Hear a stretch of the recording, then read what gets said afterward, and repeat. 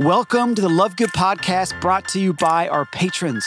This is Jimmy Mitchell, your host. Join me each week as I sit down with artists and thought leaders to chat about music, culture, and what we call the art of being human. You see, Love Good's more than a subscription company, all right? We're a movement of everyday folks like you and me who are letting beauty break through the noise so it can transform our culture from the inside out. Thanks for joining me this week. I'm so pumped you're here.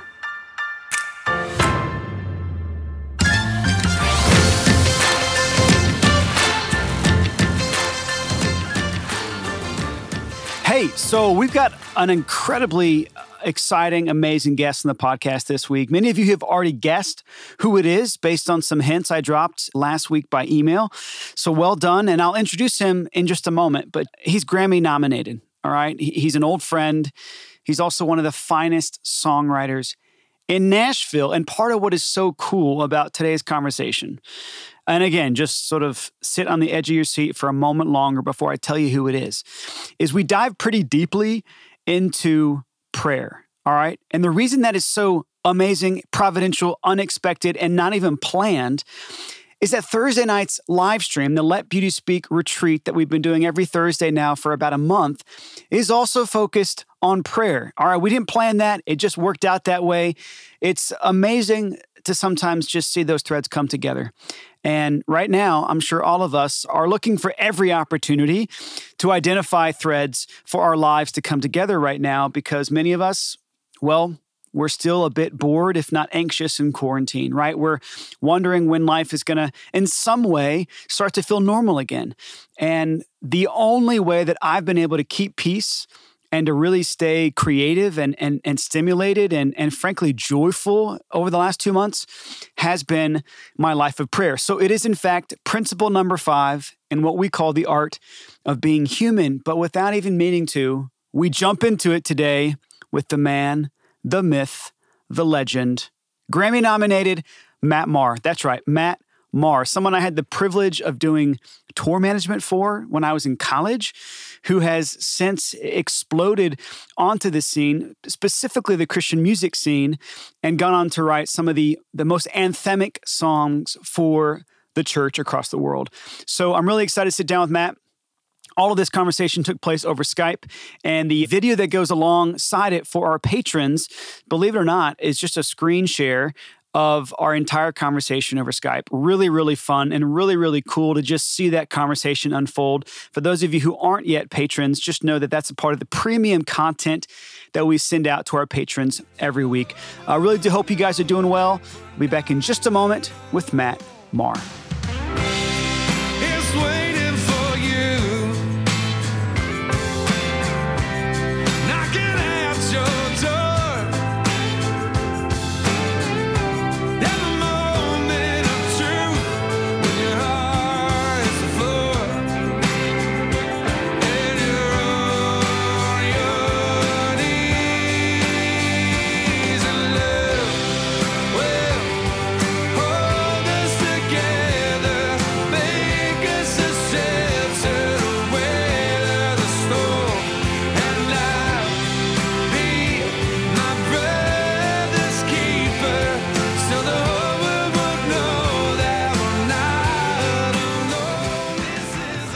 Well, Matt, I must say I'd much rather have you in the studio, but welcome to the Love Good Podcast. Thank you. Thanks for having me.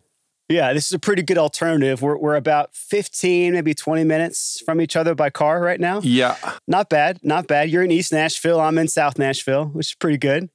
It is. And, how's the weather over there? Yeah, pretty rainy today, man.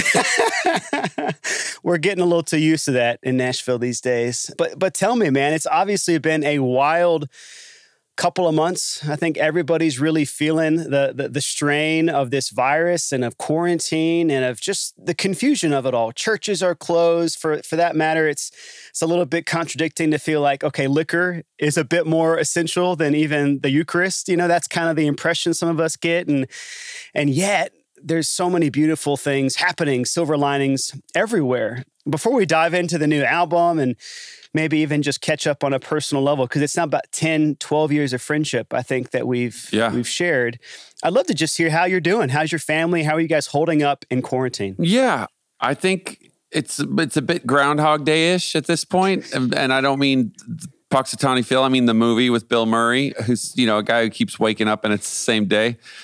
So I think, Fridays with school, our kids go to St. Joseph, it's Catholic school in Madison. So it's no screen Fridays. So the screen work is minimal. Their whole educational system changed overnight, not just theirs, the entire world's. So our kids went from screens being a privilege and a treat that you got if you got all your chores done and, it was just such a minimal thing. And all of a sudden the medium of entertainment became a portal to learn. And so I feel like that was one of the biggest hurdles that just for our kids, I think I watched them kind of have to get past.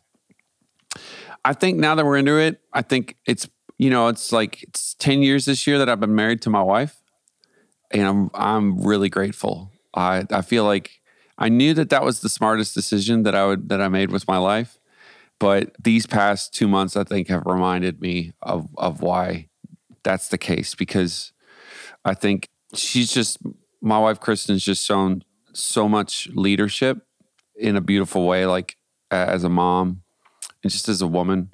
It's been really incredible to see her balance all the things that are going on and even just continuing to, she's trying to promote a book that she wrote.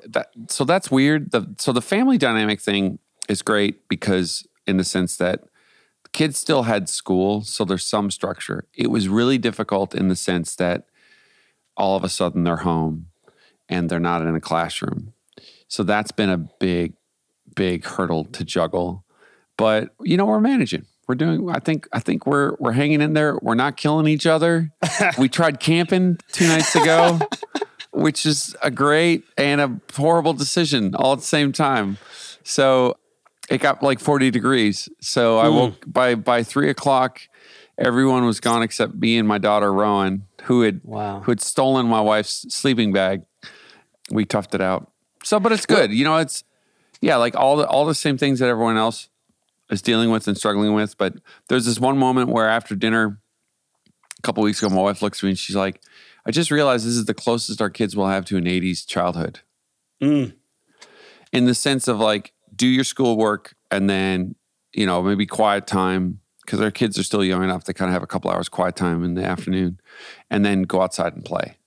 Yeah. And we're very fortunate that the street that we're on and the way our house is even positioned in our lot, there's enough space for kids to kind of run around a little bit. So that's been really, really helpful. I think about parents in big cities, in an apartment, and my heart goes out to them. And I've prayed for people in those situations every day, because I can imagine you start to get real stir crazy real quick.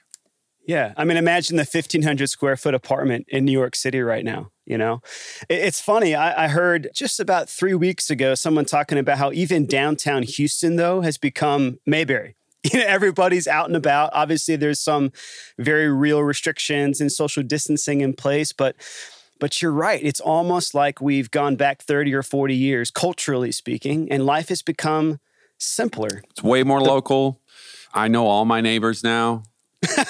Well, my neighbor across the street, Jay, we already knew each other. And our neighbor across our neighbors sort of around us, to the left, to the right, and across the street. We knew each other, but now we just see each other more. So, and yeah, even one day my son, my oldest, who's 8, was riding his BMX bike and he ran into some kids who are the kids of a buddy of mine he's the manager for the band Wren Collective, and they live around the corner. And so then all of a sudden they were riding on their bikes, sort of around in the same thing. I was like, great, you're an 80s pack of BMX bikers. This is amazing.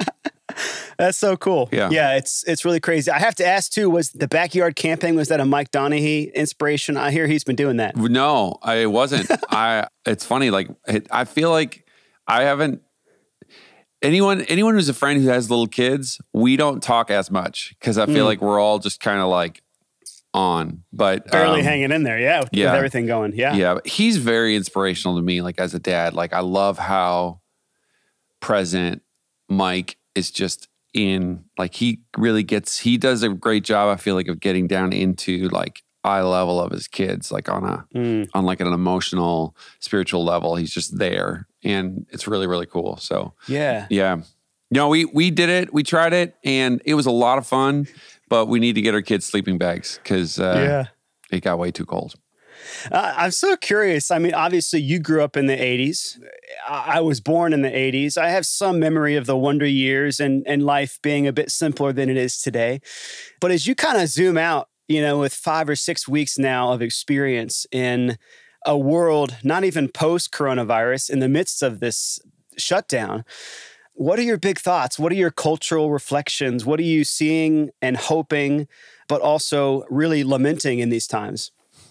Gosh, that's a big question. Okay. And just in terms of like trying to give like a concise answer, because I think I'm still processing it. I'll say that when this first all started, it was the end of the first week of March. I got home on a Monday because I was on a tour and it canceled. And I got home and immediately I had this clear sense.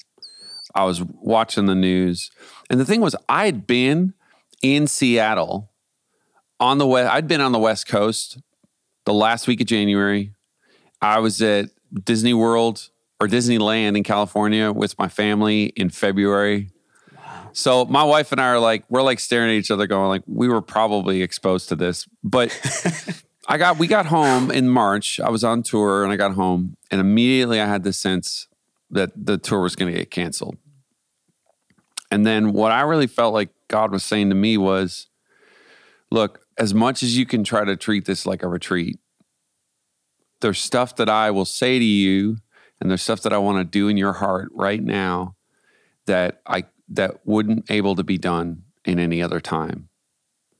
And it was sort of the sense of like, if you can try to press into the moment and sort of allow the process of inner transformation, which we call conversion, the process of stuff getting highlighted, light shining on dark corners, you going, oh, wow, I didn't realize that was there.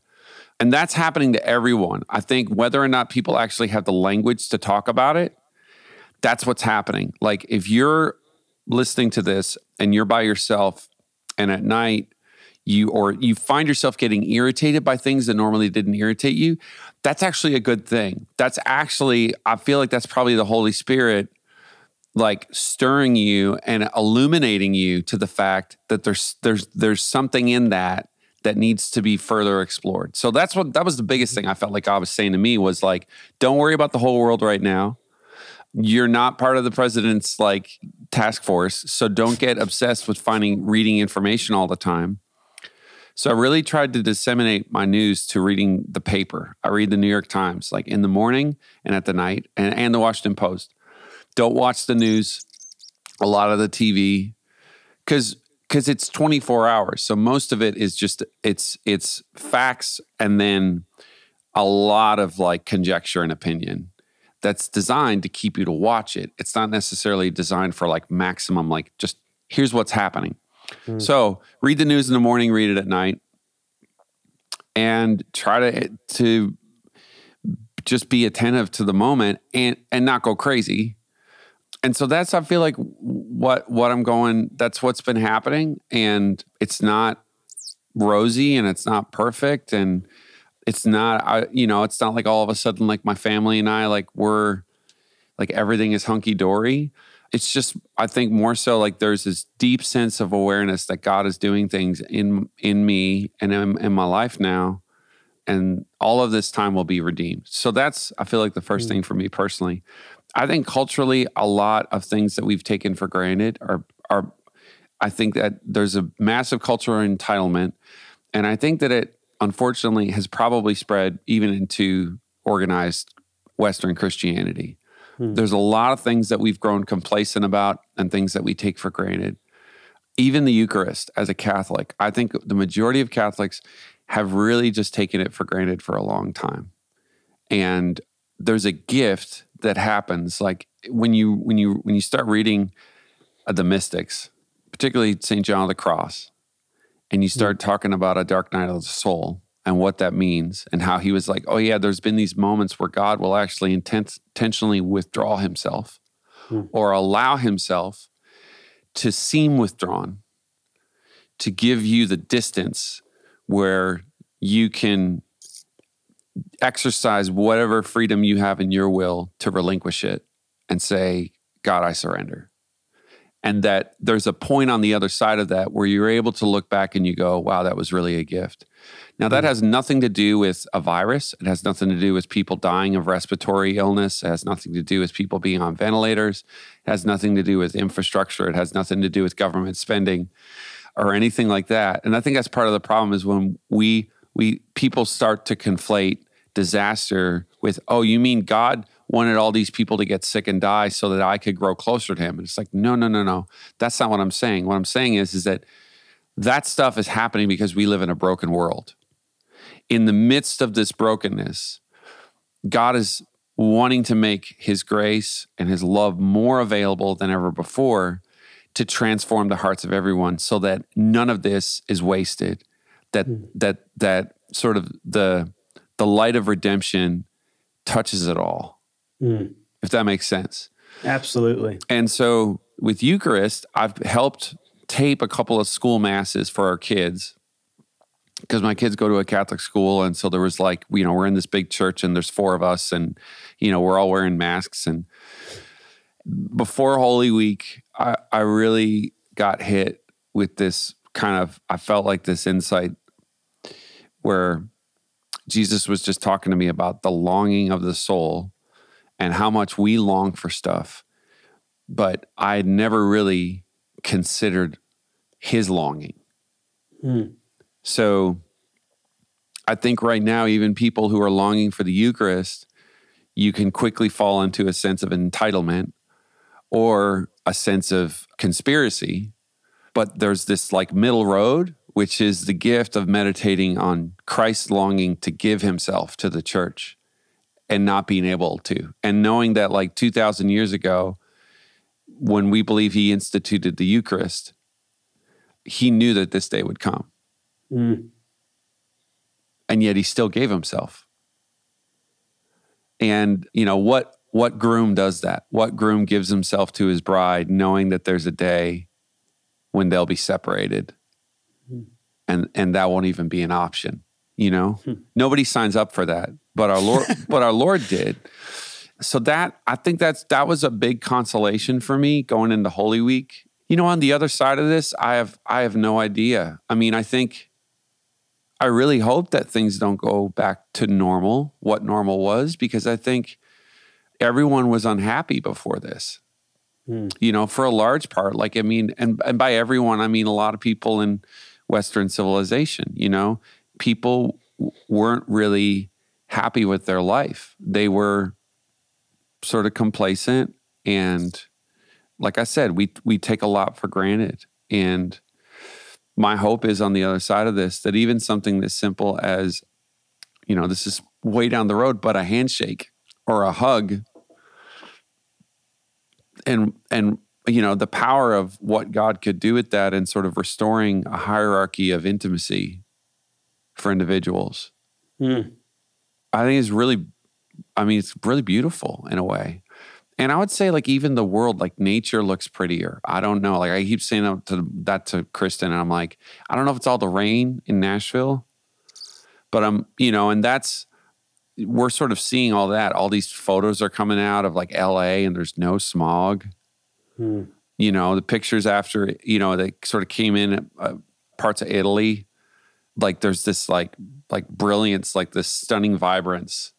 So I think, on a cultural level, I think that once again, there's the challenge for us always is how do we, and love good, your good's in the title. How do you acknowledge the good? How do you recognize the good and affirm the good? Affirm what's true, affirm what's beautiful. So coming out of this, asking deep questions about, who we are, who we're becoming, and trying to assume the good. What is God? What is the Lord accomplishing in his goodness? And because it's really easy right now, I think, to give into an aura of suspicion and accusation. And the next thing you know, we spend all our time reading content on the internet. And there's nothing wrong with it, but I just think prayer, man, that's the thing that God keeps saying to me. It's like, spend time with your family and pray. And I think that if we could do that coming on the other side of this, maybe, because we've had all these ideas about the new evangelizations, teaching people the art of living. Well, maybe that's what this is right now, this is the school. This is the crash course, the refresher course. And what does it mean when we say living? Mm-hmm. And so maybe maybe that's what God's trying to do right now, is we're caught in the tension of this moment with this horrible virus and the strain on our healthcare system.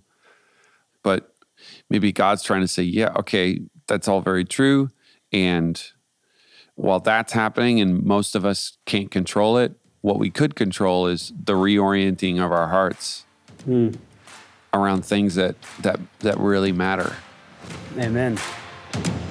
I'll be back in just a moment with Maher.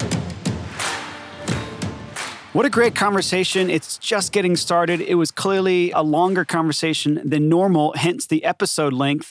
And frankly, we only do that when we know that the content is so flipping good, we can't even handle it ourselves. Like, we're just so privileged. I'm so privileged. Our patrons, all of us who are on the front lines of Love Good, feel so privileged to be on a journey with people like Maher. And maybe you're aware of this because I hinted at it at the very beginning of this episode, but our patrons get full-length videos of our podcast episodes, front row access to our live streams, which happen right now weekly on Thursdays with me and monthly, typically on Saturdays, with our artists. And with that front row seat comes Q&A access, comes forever access to all of our live streams that otherwise are only available to the public for usually a few days at a time. So it's a really amazing way to not only support the arts, to not only stand on the front lines of building a better culture right now, but also to get really premium, exciting, beautiful access to content that literally doesn't exist anywhere else. So if you're not yet a patron, today's a great day. At the very least, go to joinlovegood.com to explore all the different subscription levels, and just know that we cannot thank all of our patrons out there enough for standing on the front lines with us, for helping us build a better culture, and coming alongside incredible artists like Maher and the many others that you hear in this podcast. Really, really beautiful stuff, and it's all made possible by our patrons.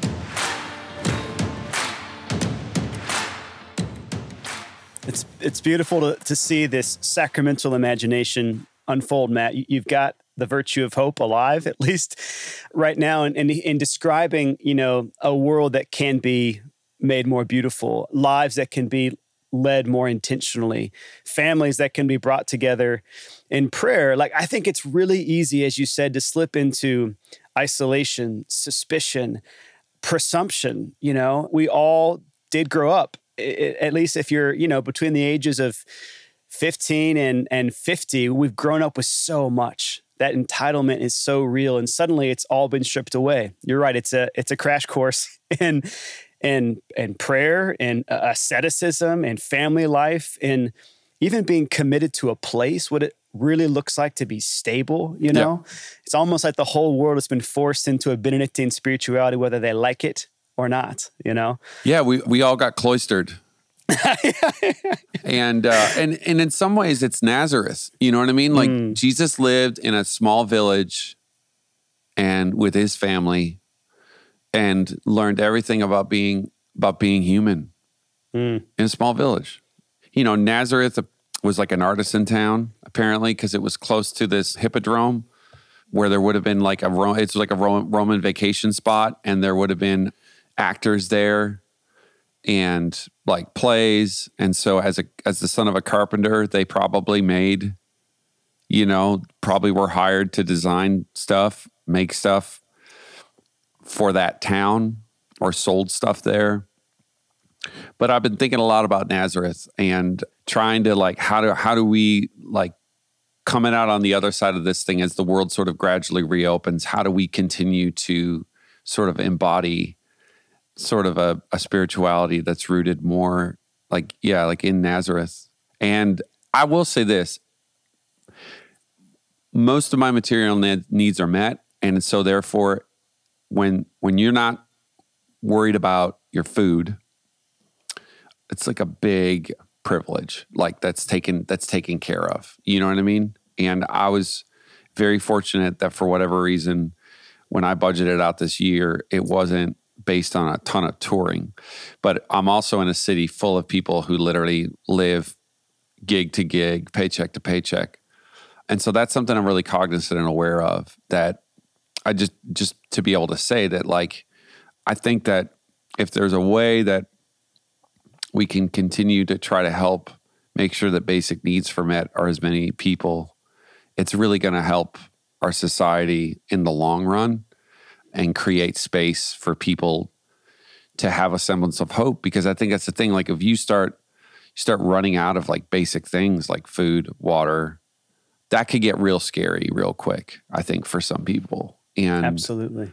So that's one of the things that even like being in America right now and like looking at how other countries are, like, they were already almost third world countries and now this hit and they're just teetering on chaos. So I think it's like with a sense of gratitude that you want to keep trying to push for finding ways in which the global community can come together to knock this thing out. And yeah, I think on the other side of it, we're going to have to look and figure this out, because there are certain challenges that it looks like that we can't just handle completely isolated on our own. It turns out that there's actually none we could fully handle completely isolated on our own. Mm. So, which makes sense, and so then I think the challenge moving out of this is, how do we as Christians continue to advocate for a worldview that I think is rooted in the dignity of every person and every life, and also, I don't know, start to have, bigger conversations. And it could be that when we're like, there might be no more Tiger King episodes. So we might have to start asking bigger questions. That's right. Well, that's, I think, the great miracle that comes out of suffering, out of poverty, out of any pain, is we do begin asking the big questions, the things that have eternal significance. And part of what is so beautiful, even in listening to your new album, knowing that it came out in parts over the course of several EPs, many of these songs, in fact, recorded first by other artists that you had, co-written and only now released as your own. It's amazing through the years to see that depth, to see the deep questions that come out of your own interior, out of your own joys and sorrows. And I would love, just as we're kind of coming to the end of this conversation, to talk about Alive and Breathing, perhaps some of the songs that you hope are banners of real perseverance and that virtue of hope for people in a time right now that does feel desperate, that does feel lonely, that does feel confusing. And I think that's the power of beauty, but especially beauty that leads to prayer, is it increases that capacity for hope. How do you keep that fire fueled yourself personally? And then what is this process of overflowing the hope in your heart into the songs that you write? I would say the first is definitely praying for and continuing to ask to have a childlike faith. Mm. I've had my own share of hardships and sorrows, but I think there's something about being around children that, and especially now as a dad, I wouldn't say it's reawakened, or maybe I would. I mean, I've just always had a childlike sense about who God is. He's not, Jesus became a baby so I could hold him, but it's like holding a grain of sand and knowing the entire universe, the vastness of it, lives in that grain. So I think a childlike faith in the sense of acknowledging my finiteness and God's infiniteness. So that part of having a childlike faith is just simply acknowledging the fact that you don't know everything. And so there's actually even moments where you can't say for certainty. And that's I would say the biggest challenge to hope, the thing that kills hope is certainty. And I think it's actually what kills faith. Wow. And by certainty, I mean certainty in yourself, because that's what most people mistake certainty of faith for. Like most people think that they have certainty of faith, and really it's actually just pride. It's just another form of pride. And there's another thing to be abandoned to your understanding of something and actually just acknowledge that this thing is true, whether or not I'll ever fully understand it or can get my hands around it. I know with every fiber of my being it's true, but I'm also staring at something that's a mystery. So I feel like that's really important. This record, the songs on this record were born out of a really, I look back and the new songs were born out of a really tumultuous year. I realized that every 7 years, my life is lived in seasons. I tend to kind of circle the wagons and kind of take a bit of an inventory. And my songs have become a way of doing that. And they've become a way of me sort of remembering and re-entering into specific moments as I've lived life and go, oh yeah, I remember when God was doing this, or I remember when this happened. I remember when we wrote this song. And this past year was really weird because we moved out of our house and remodeled it. And at the beginning of the year, the whole construction process got slowed down massively. My house got torn apart in sections, so that there was a point where 90% of my house was gone. And I remember that was October of 2018. And I remember staring at it and thinking two things. I was like, I should have started a reality TV show about this. But number two, I was like, this is an allegory for the church right now, where it feels like the church is being taken apart. It was after Notre Dame Cathedral, I think, had burned down. So I was just really feeling the weight of so much, gosh, for a better way to say it, so much deconstruction, and that word's been such a buzzword, I think, amongst younger Christians for a while now. And so I think last year, in some ways, the first part of the year was me taking a stock of, are there idols in my life? Is there stuff that I need to take apart? Because that's all basically when you hear people talk about deconstruction. Essentially what it is the view that you had of God is wrong. It's actually not true. And you need to take that apart. And the pain in that is actually the pain of that idol dying. The problem happens is that for some people in the process of doing that, it becomes really difficult to go back into the same place that you came out of. And that part I've grieved with and for a lot of friends over the past couple of years. And it's not just the institution of religion, it's the institution of marriage I've watched crawl apart, institutions of leadership. I think one of the things that we have to acknowledge is that in every facet of society, our leaders have been exposed in some way, shape, or form. So those were all the conditions in which a lot of these new songs were written. And I feel like it's not like the songs are directly about that. It's more so that that's what the songs kind of came out of, as well as me being a guy just watching his house get torn apart and watching it slowly get rebuilt. And that's, I feel like, in some ways what this project was for me. And, we released it in bundles because we didn't have all the songs. We didn't have all the material. I was literally writing it as I went, which is really stressful in an age of Instagram. It's not stressful if I wasn't constantly updating the world every other day with here's what's going on in my life. But now that's what happens. And so it was very, very disconcerting. I didn't like it. But the record really came into fruition, I think, fully the end of November with the cover that got painted. And so the label decided to release it in bundles of live material and new songs. And in November, I went to the art director and said, what if the cover was these 4 bundles, but not tiled together, because they were all stained glass images, and we were shooting for it was either going to be the 4 elements, and then I was like, well, actually, what if these are all the different iterations of the Holy Spirit? And that's what the record's about. Because it was October last year. If someone said, what's this album about? I'd be like, I don't know. And then literally it was that painting. and everything sort of came into view. And I was driving on Ellington Parkway in East Nashville and just started sobbing. And the cover is this sort of stained glass image of Moses leading the Israelites sort of into the Red Sea as they're about to kind of walk into their freedom. And so I think that's what these songs and that's what this project is about. It's about a journey into freedom. And I heard this amazing quote, which is really, it's been one of the things that I've carried, is that, God led the Israelites out of slavery, but then they spent 40 years wandering because they didn't know how to be free.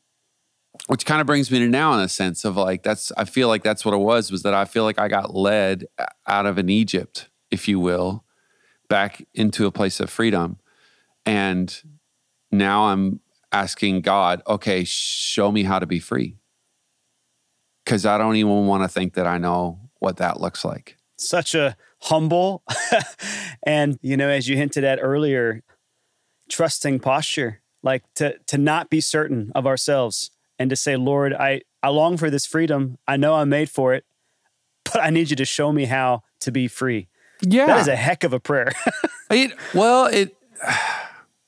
It is, because right now we've never been more trapped, and we've never had more free agency at the same time. We've never been more isolated. We've never been more connected. You know what I mean? We've never been around so many people yet so alone.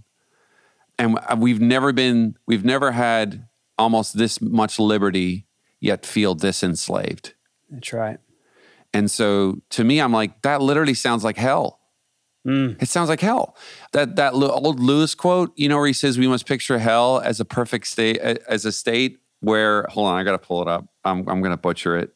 It's funny because I almost made Saints and Sinners based on this quote. When I was writing the songs for Saints and Sinners, it said, we must picture hell as a state where everyone is perpetually concerned about his own dignity and advancement, where everyone has a grievance, and where everyone lives with the deadly serious passions of envy, self-importance, and resentment. And I was like, man, that sounds like Facebook and Instagram. But even that, like, that's a judgment on my part. And I'm cognizant of it. I'm aware of it. So it's hard that I don't, it would be easy to go, I'll take a photo of that and post it online. But then I'm posturing myself as like someone's moral arbiter. And once again, the whole point of my faith is that I abdicate that kind of authority. I don't have it. I'm just as broken as everyone else, but I do believe in the sort of the benevolent, loving authority of Jesus, and of his church. So yeah, teach me how to be free. It's amazing to think the parallels between how your house came back together, how this album came together, and how all of us have to hope as our culture, as our church, and as our world comes back together out of this crisis, that there'll be every reason for those tears of joy, maybe in months or years to come, right? That's that last transcendental that no one talks about, truth, beauty, goodness, but unity. The one that brings it all together in that profound sense of, okay, God really is sovereign. God really did have a plan all along. He really was creating all these threads that then led to this symphony, this masterpiece that we could have never even imagined. And I just want to say, on behalf of all of our listeners and our patrons, just a massive thank you for continually witnessing to that, for just allowing the Holy Spirit to speak those words of hope, especially in your music. Matt, it's always a pleasure. For those of you who haven't yet listened to Alive and Breathing, you are wrong, okay? Go to Spotify, Apple Music, stream the heck out of this album. It'll fuel your heart with so much hope, especially in these times. Follow Matt on Instagram and everywhere social media is found. As always, Matt, it's been a real pleasure. Thanks, brother. Thanks, man. Thanks for having me. We'll see you next time. Yeah. The years roll by. We wonder why we lost our way from home.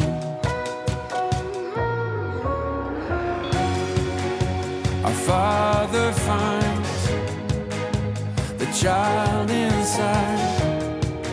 We left for growing old. Awake, awake.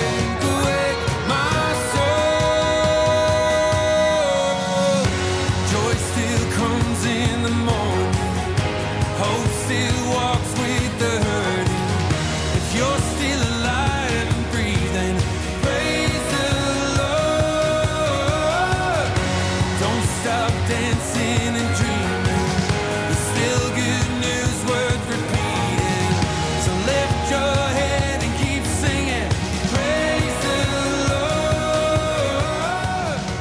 I hope you all enjoyed being a part of this conversation as much as I enjoyed having it. Just such a joy to sit down with an old friend like Maher and somebody that, frankly, 13 years ago, I was nervous out of my mind to meet in person. He was one of the first big name artists I ever had the privilege of working alongside. And to this day, he's somebody that inspires me deep, on the level of my soul as much as anything else. And so thank you to all of our patrons who make these kind of conversations possible.